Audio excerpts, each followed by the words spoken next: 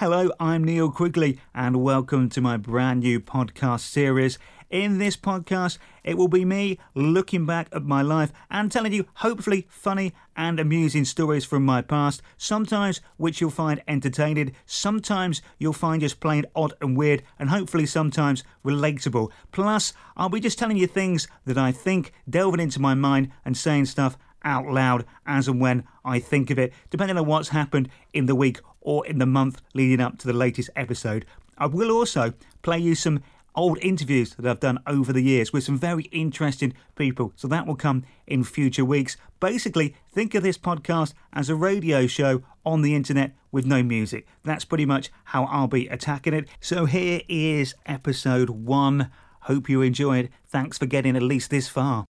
I want to know if you've ever had a strange or unusual encounter with a celebrity. Did you meet them maybe in an unusual place? A weird and strange situation? Was it odd? Was it awkward? Why was it so? I'll start things off. This honestly happened about 15 years ago now. A friend of mine was good friends with a very famous guitarist's wife, and she got invited to a party at their house. It was an invite for 2, and she invited me to go along with her as her plus 1. It was a fancy dress party. Now, I am a massive Elvis Presley fan. I admire the man, I admire his work, I think it's fantastic. So I thought it would be a good idea to go to this fancy dress party dressed as Elvis Presley. So I went the whole way. I went to a fancy dress shop. I hired the costume, the full works, the Vegas-style jumpsuit, the cowboy boots he used to wear, got the bling. I thought I looked pretty good. My hair wasn't thick enough or good enough to get the quiff myself, so I did get a rather cheap and awful looking wig, but I thought I looked great. I was really pleased to be Elvis, but I hadn't really thought things through.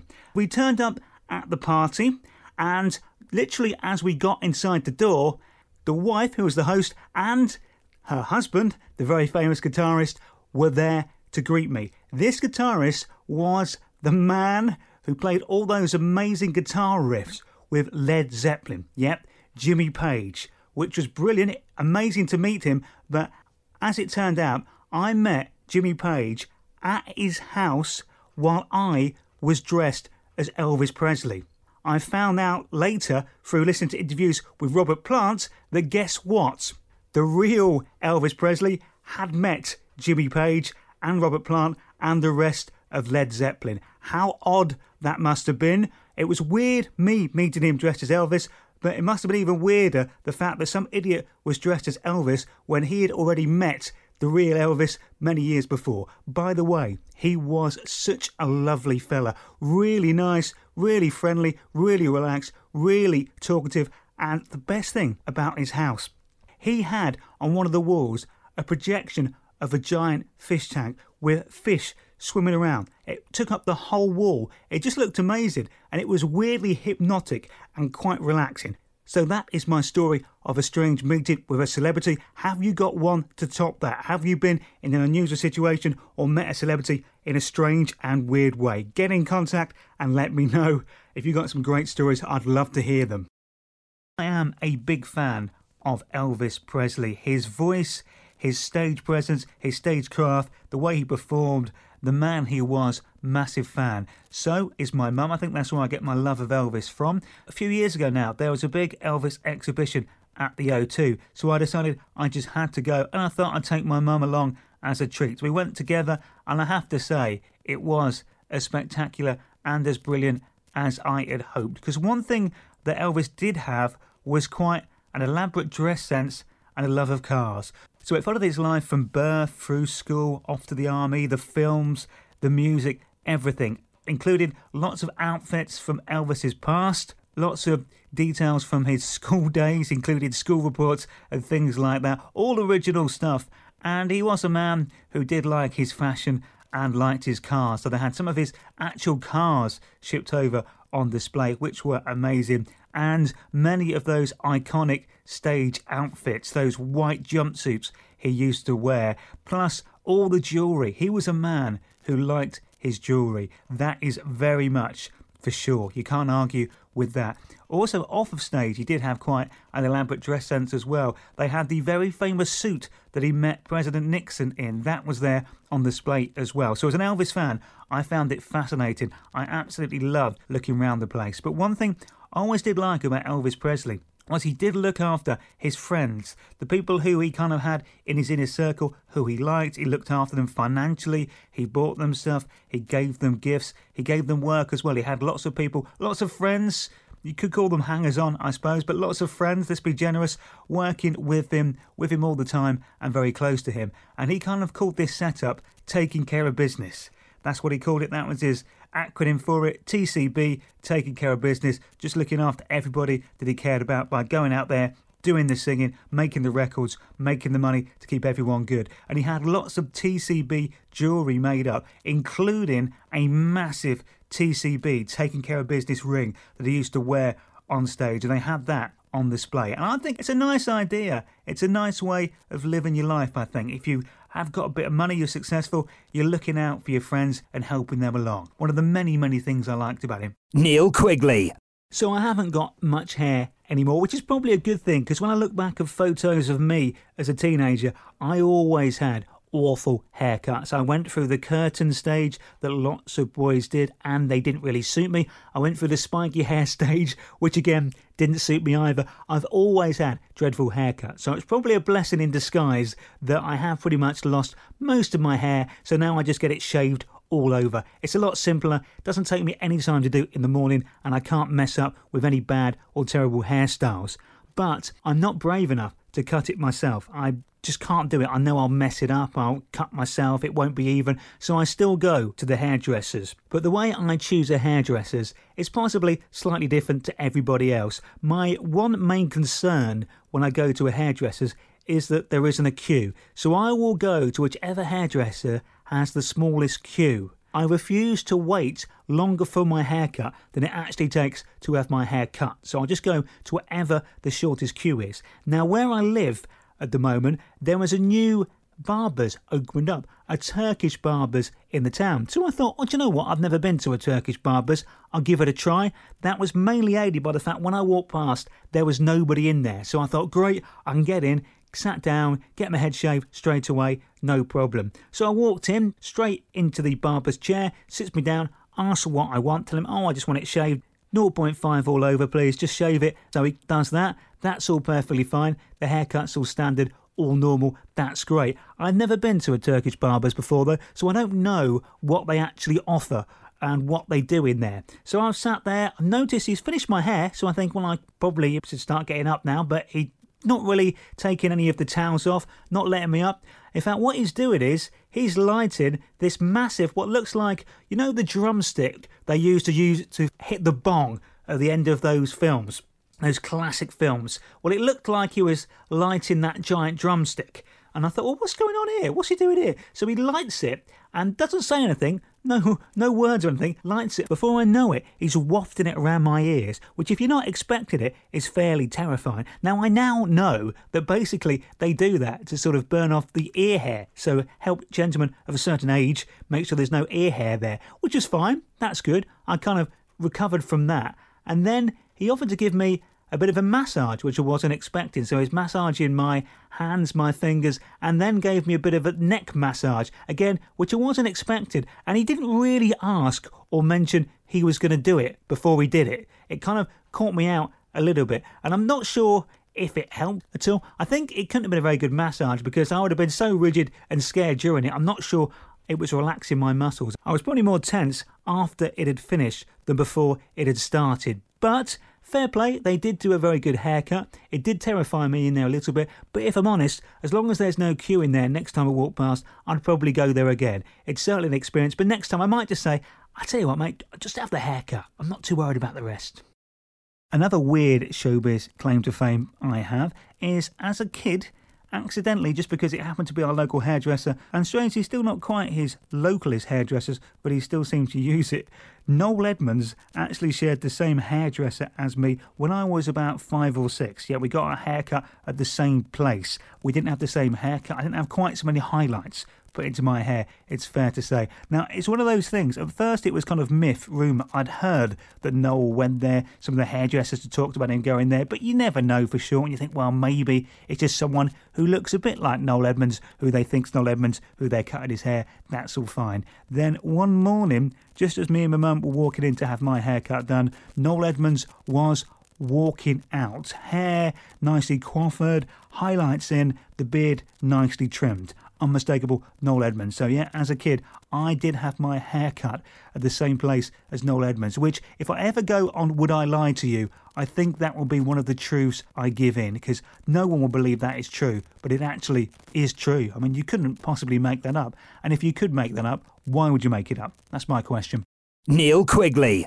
So a mate of mine was touring in his own play that he'd written and directed and starred in, called Ha Ha Holmes. Now, I saw this play when it was in High Wycombe. Enjoyed it, loved it, watched the whole thing. And it was due to come back to Aylesbury later in the run. Now, there was a very small part in the play, normally played by one of the members of the theatre staff. Now, I saw it, of course, in High Wycombe, and I saw the role. Now, in between High Wycombe and then coming to Aylesbury, I kind of said, oh, do you know what? I wouldn't mind doing that part. You know, I wouldn't mind giving that a go, if you like. So anyway, long story short, didn't think much more about it. I met up with my friend before the show in Aylesbury that night, and I just said again, I said, you know, if you're interested, or, you know, if there's nobody else to play it, I would love to play that little cameo role. I think that would be great fun. Now, starring in the show was Joe Pasquale, who was brilliant. He did a fantastic job. It was a really, really funny play, and I just wanted to be in the play. I've not been in the play before, not a professional one, not at a venue like the Aylesbury Waterside Theatre. So it was kind of all for me sort of personal fun and games, but I thought it'd be lots of fun. Anyway, I went along and watched the show, and just before the show started, my mate Ben said to me, OK, you're on, yeah, that's fine, you can play this role. He said, watch the first half and then come backstage at half-time at the interval and we'll get you ready. So I did. Watched the first half, was hilarious, was brilliant. The interval came, I took myself backstage and met Ben, and we got me into my costume. Now this part, this cameo part, was actually dressed as a beaver. So I had to get into a beaver costume. So I got into the costume and sat at the side of the stage. Now, I'd seen the play before, so I knew roughly when I needed to come in. But Ben said, don't worry, if you sit on the side of the stage, keep the head off for the time being. I'll be off stage for about 2 or 3 minutes before you're due on, so I'll be able to come round, get you ready, and push you on stage. Well, anyway, that didn't actually go totally to plan. The reason being, Joe Pasquale got a bit confused and missed a massive part of the script out, which meant Ben literally had to rush off stage, throw the head on me, and push me on. Now, I had to walk across this stage as the beaver. As I was walking across, something that didn't fall down or didn't appear for an earlier joke was supposed to fall down behind me, which I kind of knew, but because he put the head on in a hurry, I couldn't really see. I couldn't see out of the eyes of the costume. I only had sort of one of the gloves on, so you could actually see one of my hands exposed. It was terrible, quite embarrassing. But I walked across the stage, not being able to see. I heard this big thump, which was the prop falling down. But just for a second, I knew there was like a piano at the far end of the stage, because they had a pianist on stage. I was worried that I'd like wiped out the piano and ruined everything. But I clearly hadn't, because everything was still fine. So I walked across the stage. That was half the gag. Then a few minutes later, basically, it was like the beaver had been shopping, actually. Just walked across the stage to go to the local shop. So I had to come back in beaver costume, just carrying a plastic carrier bag, and walk back across the stage and pick up the thing that fell down beforehand. Now, I still couldn't see very well. I got off stage, waited for my next cue, picked up the carrier bag, went to walk back across. Joe Pasquale is on stage all this time, no problem at all.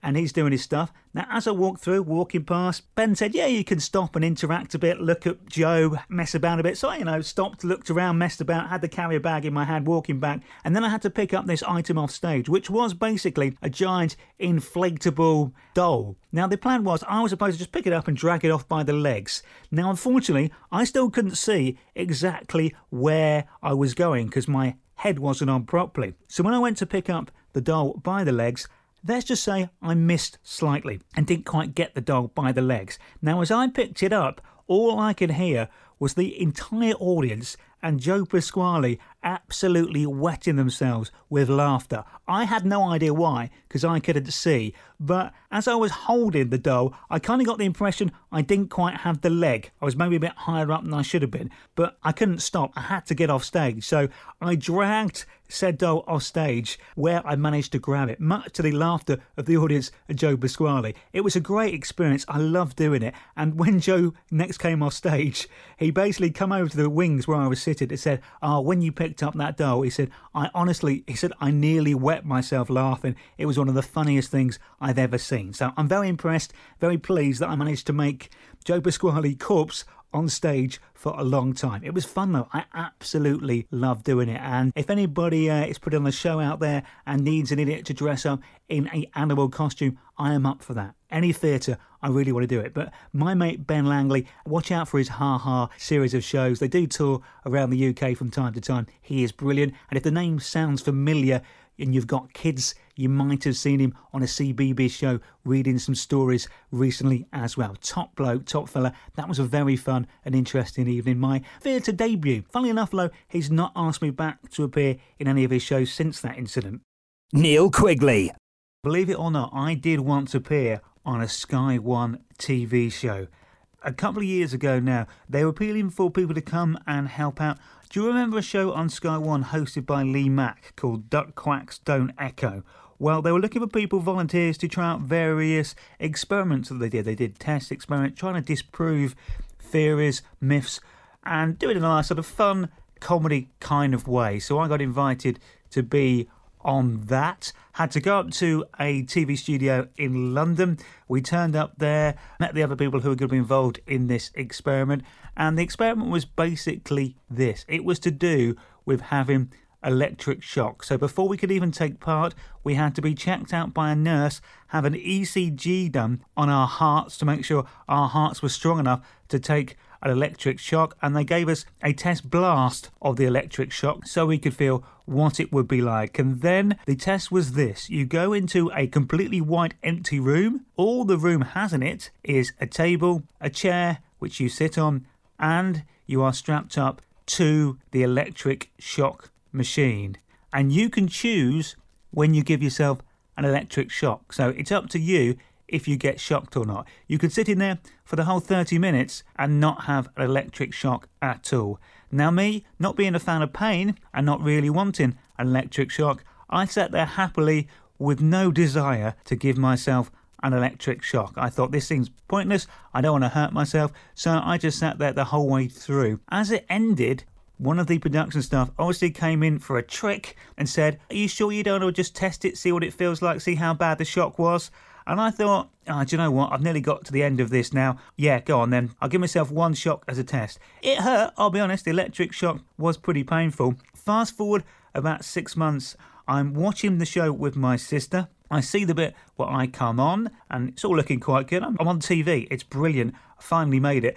And I sit down, and the way it was edited, it looked like I was one of the people whilst in the room who chose to electrify myself while I was sat in there. Not the case. The producer came in right at the end and asked me if I'd like to electrify myself. Obviously because he thought I would look quite funny being electrified. And watching it on the TV that night, do you know what? Fair play. He was right. But that was my experience of being on Duck Quacks Don't Echo. It probably is still being repeated on Sky One, so do watch out for it. See if you can spot me wearing a rather fetching blue t-shirt.